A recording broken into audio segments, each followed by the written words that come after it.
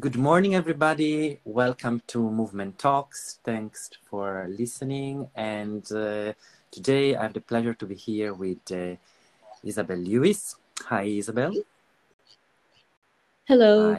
Hi. So as every interview, I start always by asking the interviewee to introduce himself or herself. Would you mind giving us a bit an introduction about who you are, where you come from, and yes. Sure, happily. So yes, I'm Isabel Lewis. I am born in the Dominican Republic and raised in Florida and New York City before relocating to Berlin about 10 years ago. I am coming from a history with a background in classical ballet, which then led me towards the need for other kinds of movement and into modern dance, contemporary dance, experimental theater, contact improvisation, and beyond, into experimental modes of performance that include the voice and music. And that path has led me to create larger scale works with many kinds of collaborators, also coming from different fields, to create immersive environments that address all of the senses and that bring the public into alternative formats for experiencing performance. That's great. Thank you very much. You said already a lot.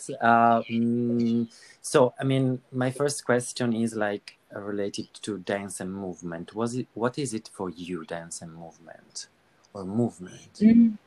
It's for me, it's life. It's literally, there is nothing that is not movement, and that's at once what's inspiring and also overwhelming about this notion.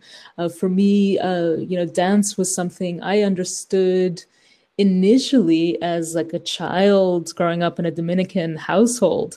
You dance immediately, and dance as it's related to music, and music and dance as one thing, and as a social ritual of dance is, I think, my first understanding of dance. And then that kind of transformed once I started classical ballet into thinking about dance as some kind of like codified technique that could only be accessed through intense study and dedication and devotion. So my relation to movement and dance continued to shift and grow and change, and continues to today.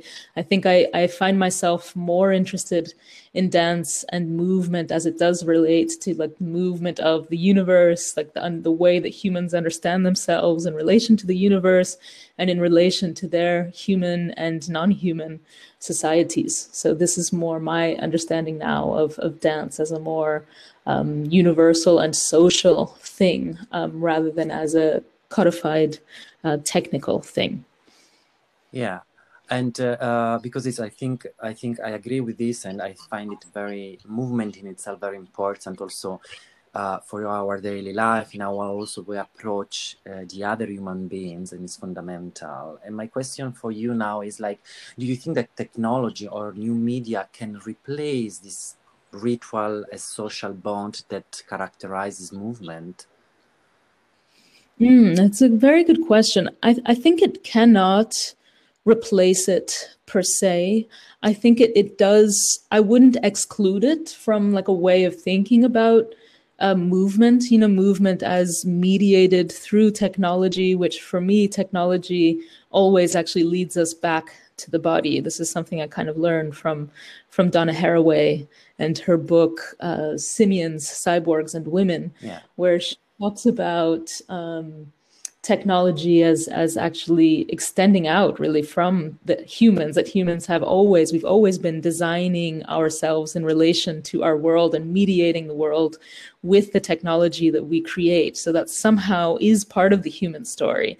And therefore I wouldn't exclude it from this idea of movement, but I will say that it's also, let's say, digitally or technologically mediated movement, I would say, is somehow its own thing, and it's certainly not a replacement for all of the kind of nuance and subtlety of quality that happens in the live, real life experience of movement. Yeah, that's super interesting. I think it's also very important to know. I think the difficult part maybe it's also like to know how to balance the two things, or like just or maybe how to be conscious. Do you think it's possible to be conscious? Yeah, absolutely. I mean, I think obviously we're living in a time and in a moment where we're relying on these technologically mediated forms of connection. And whilst I really think that I value them as such and honor them as such, it also reminds me of the things that I miss. You know, it reminds me that I miss what you might smell like. You know, what does your T-shirt smell like? What you're wearing, and you know, what is the energetic quality in your body right now as you're speaking to me? You know, there's all of this stuff which kind of exceeds the bounds. So I do think it's sort of like practice where we can, right? But also, you know, I wouldn't also close myself off at all to interacting through this medium of technology, because it also does bring me into contact in an important way. I mean, because you spoke about it already a bit, but I mean, in these last years, you crafted your own personal kind of performance. Could you go a bit more in detail and describe a bit how it, what it is? Yeah, sure. I can try my best.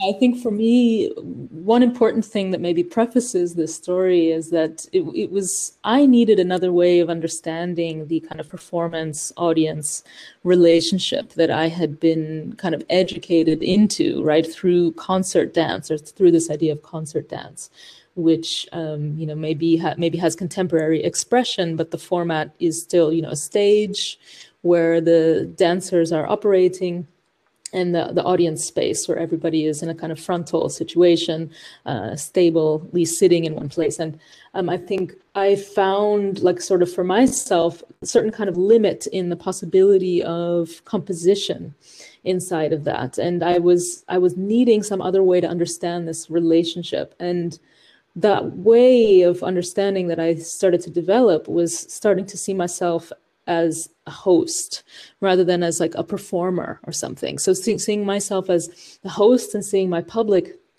as the guests of a situation. And this kind of shift in my thinking, I think, helped me to also like embody something differently inside of the space of performance. Suddenly, it was not such a hardcore division between, you know, performer versus audience, which always also had this almost like adversarial kind of quality to it. It helped me to feel that I could be more connected to my public. And I started to get very interested in things like stand-up comedy as a format, you know, not in terms of being specifically interested in jokes or joke making or humor per se, because I think that's an amazing craft of its own. But I was really thinking about, I was really intrigued by the way that you have like this single figure basically, and the public, and how they're really directly relating to one another. And there's this kind of response, this potential of really live response. So even if the comedian is you know, has their material prepared, they rely on this kind of live feedback from the public. And this I found like really, really fascinating as a potential for how to think about composition, and how to create compositions that could leave space and room for the interaction of a public. And this kind of inquiry and experimentation leads me to what I end up hosted occasions. And, you know, I kind of started using this word occasions because I felt I needed a way to understand what it is that I was doing, because I was a bit confused for myself. Like, is this still dance? Is this still choreography? Is it now theater? Is it music? You know, I was pulling together all of these different aspects of my practice and weaving them together. And I felt that occasion best described it, because it reminded me of a social occasion, right? Or like, you know, a dinner party, something like that, where there's this sense of composition, a care for the entire situation. If I'm hosting an occasion at my home, then I'm you know, selecting which plates, I'm selecting which dishes, I'm setting the table, I'm maybe making a flower arrangement, I'm deciding the music. So, you know, I'm making all of these compositional choices on the experience, and nonetheless, the experience opens itself into something which is not totally scripted, you know, that the public, the guests, you know, interact and create that situation. So I would say the hosted occasions take on that element of being a kind of social space, which is definitely designed. I put a lot of care into kind of designing that environment, which kind of Yeah. sound, to the extent of like which kind of smell, which kind of taste, which kind of seating elements and haptic elements are in the space. And then I unfold a performance that has elements of focus, where I am pulled as the performer in the room, whether through storytelling. And there's other moments Yeah. where the focus can be more relaxed, like where people kind of have the space to actually socialize with one another, to drink, to relax, to zone out and rest. And that's usually through like moments where I'm mixing and producing music. Yeah. As part of the show. So it has these kind of different modalities of attention. And I think this was something I was also really interested in, like typically in a theatrical performance, your goal is to really hold the public's focus for, the entirety of that evening length piece. I wanted to find a way to deal with time differently, that maybe the occasions extend, for a few hours, in a sense that people could come and go, come in and out of attention, and have different modes of attention throughout the experience. Yeah. And also it seems very much that, it leaves spaces to all the senses in a 360 degrees level, you talk about the normal traditional way of performance, in which basically, you use mainly the hearing and the sight, but this gives you also the possibility of also, as you said, like involving like other elements, like the smell, the taste, which is not something typical that you can eventually experience in a traditional way of performance. And so concerning this, when you approach your performers and you choose your performers, what's a bit the process that you're going through with them to achieve this final result? It's very much about getting to know the space and the site. I think, during all my years of making works inside of a theater, there was about 10 years of doing that before I really started experimenting with performance outside of that context. And for me, even I've recently made a work that returns to the theater for the first time in 10 years. And I realized that is also a site. It was almost like I needed to leave the theater in order to change my own thinking. But, you could always, any space is a site with a specific history, with specific materials, with, specific kinds of qualities, like acoustically, materially, and so I think that this approach that I created was very much about attuning oneself, one's senses and one's body and imagination to your actual space, so not this kind of void or fictional or sort of neutral idea of space that sometimes is kind of a given inside of a lot of performance. It's rather like, no, it's really this time and this place.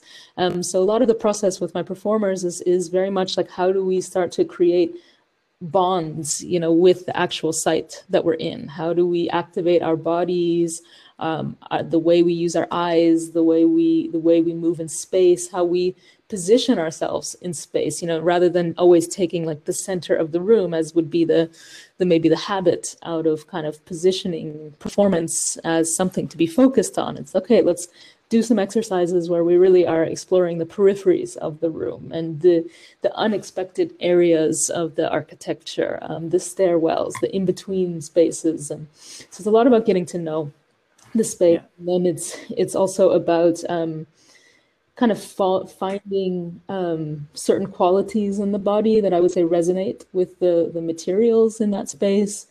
And then there's, of course, the part which is like how you start to train this relation to the visitors who, instead of being, in one place where that they always are and where where their viewpoint is, how do you start to train your body and your way of working with your body to imagine, the focus of the visitor potentially moving around you, coming from behind you, coming from underneath you. So really it's like a whole nother way of it's a much more, let's say, 360 way of trying to like bring an awareness and activation to your body with this kind of like awareness of being seen, or the reception of your image being perceived from a shifting point of view.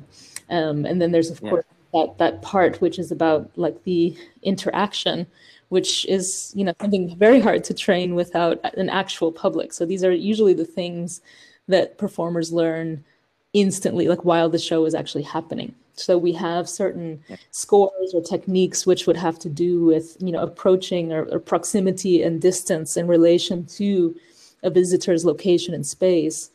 And this is the kind of thing where you have your certain sort of strategies and techniques, but then you're actually really learning it as it's happening. Yeah.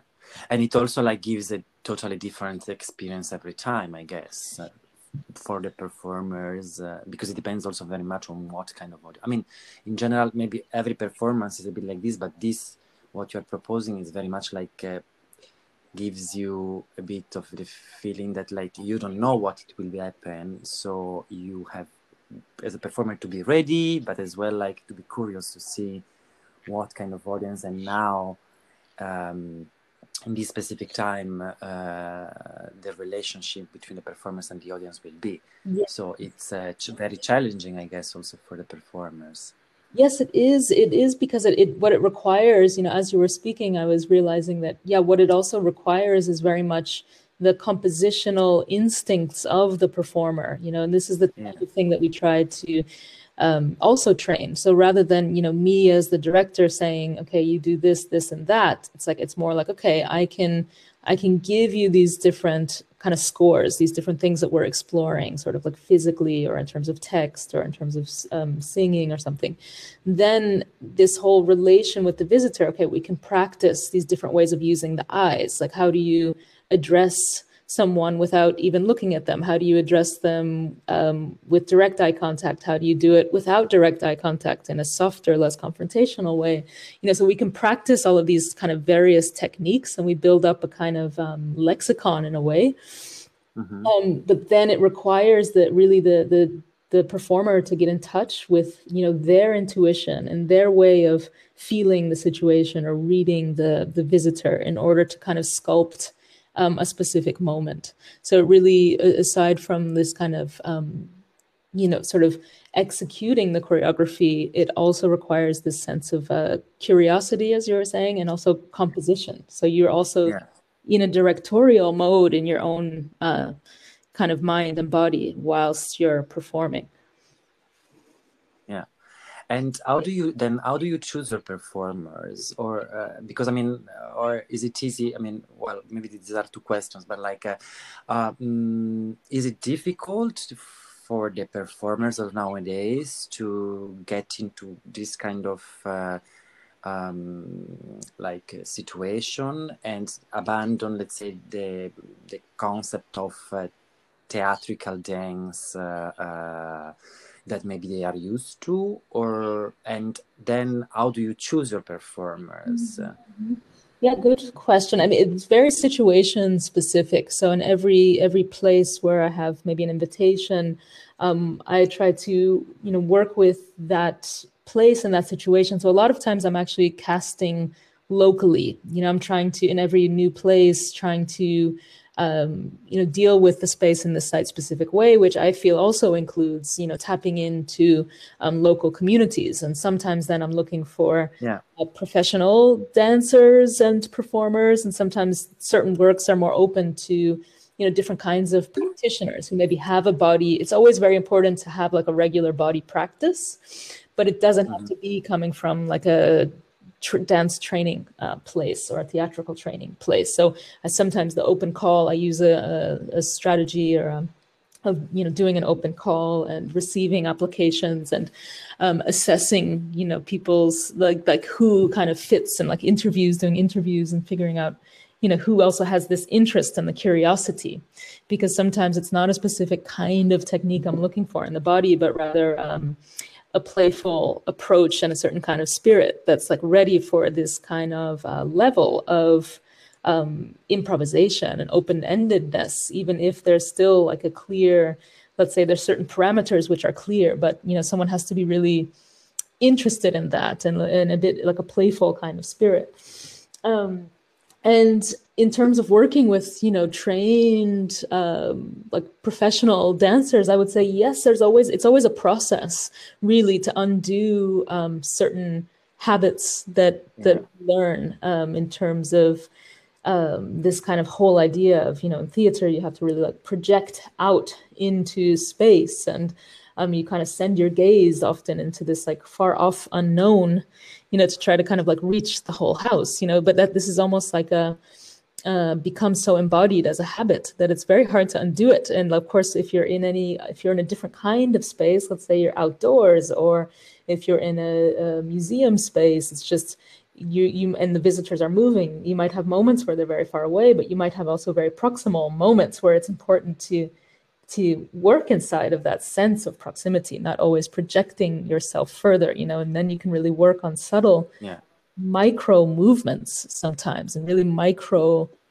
adjustments in the body that would not make any sense on a theater stage, but that do speak and read a lot, in a different kind of situation. So yes, like usually the things that are hard to undo are things like the spatial relation to space, because it's very easy to kind of create a stage by, putting yourself at the center of a situation, or taking a certain kind of distance in relation to the visitor, which is almost like a theatrical distance, or a theatrical distance in a relation to like another performer. But then, this difference of sort of real proximity or real distance, on both extremes, is something that interestingly usually takes quite a bit of time to train. Being really engaged with like the imagination, I think that's something that I'm really interested and looking for. So not necessarily, even if you have, I do find that it's really interesting. I like to work with dancers because that's also where I come from. So we share a language. But sometimes there's this kind of tendency to slip into kind of modes of kind of what I would call, generic kind of contemporary dance movement, something that's somehow activated and like these pathways which are clearly established inside the body, with and kind of overriding a kind of real kind of imaginative, exploratory mode of like discovery inside of movement. And I think something that I am very interested in, like staying with the score means like really staying inside of this imaginative exploration and really getting away from what you think might look good or feel good because of these other habits that you've learned out of what is dance. What are you working now on? Are you working on something that is coming up? Yes, actually, there's many simultaneous projects at the moment, and they're quite diverse. Some from kind of workshop formats, such as this erotic sociability for webcam, which is a kind of recreation of a workshop called Unambitious Stripper, which is done in real life. And erotic sociability for webcam is a kind of iteration that's really designed for working with the webcam and actually the material of your device, your electronic device. So this is one of the things. There's also larger scale live projects which are in process. For example, a work that will happen in Venice in mid-September, early October, that is about, it's kind of around the themes of ocean. So it's for Ocean Space, the research center in Venice, that is all about sort of research and culture related to ocean, and kind of exploring this as a theme through collecting histories and stories, myths and legends that are specific to Venice, and actually casting locally Venetian performers to, over the course of a couple of weekends, almost do these open workshops which build up towards a live performance at the end. But it's all live. The whole process will be kind of using public space and using part of a church as well, a chapel, which is also open to the public. So this is one project that's in development, and several others of different scales. Some are, but that would be like some of the newer stuff that I'm working on at the moment. Great. And concerning this, I feel like asking you this question. How easy or difficult has it been to be a woman of color in the art industry?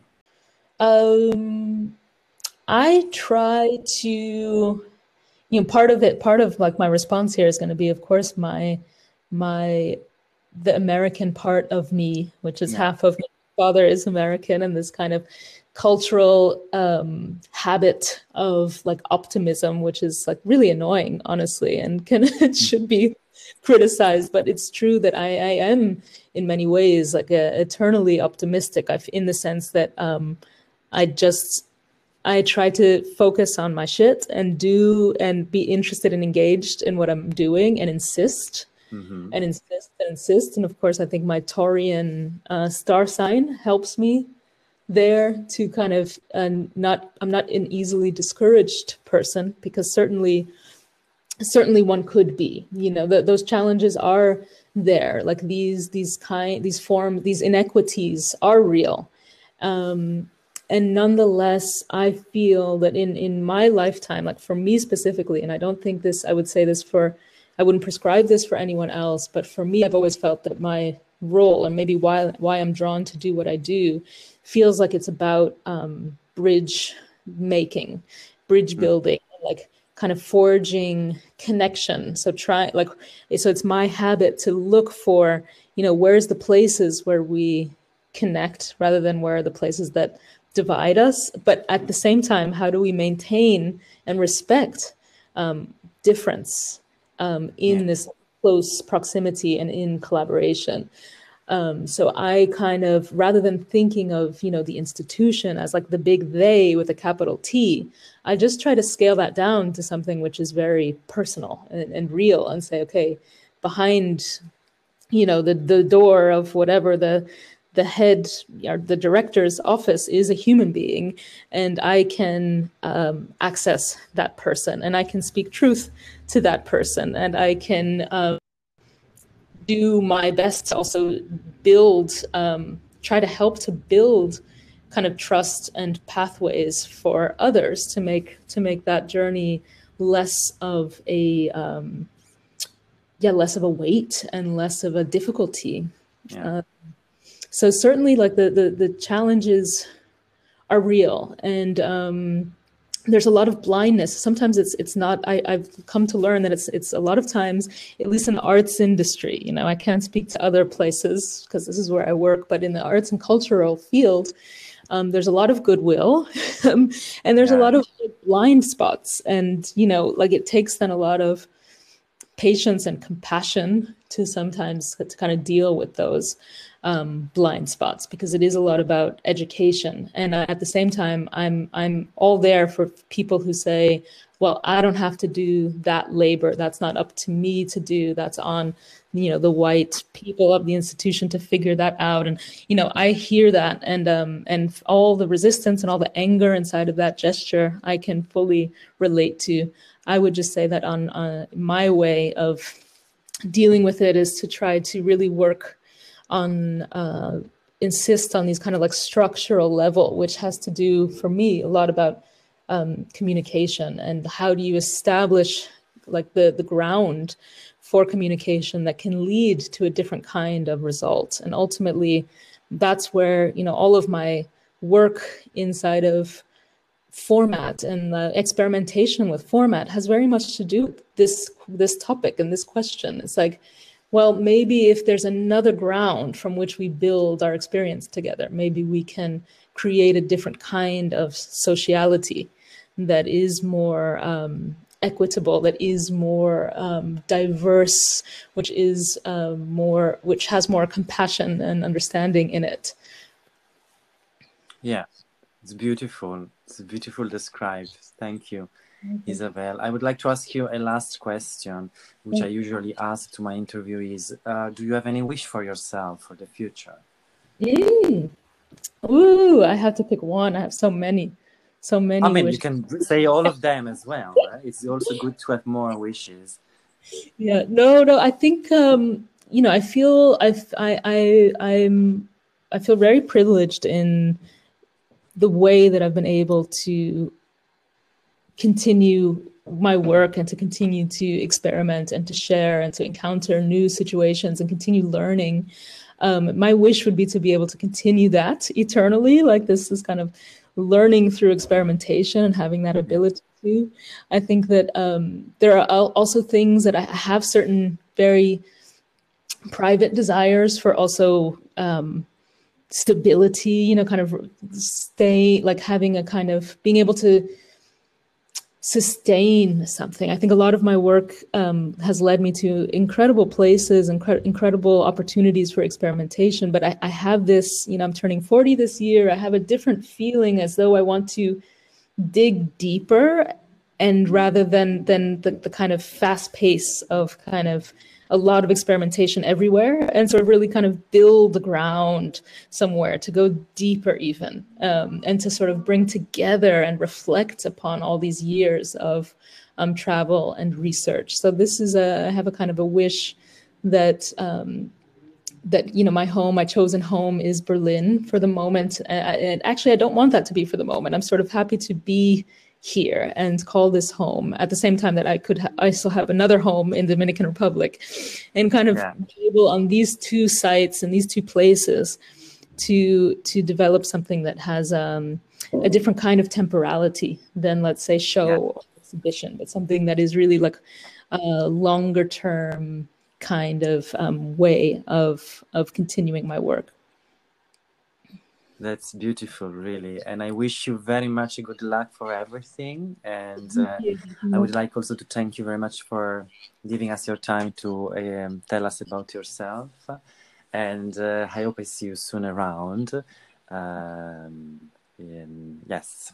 Thank you very much, Isabel, for your time. It's been a pleasure. Happy to speak to you. It's lovely.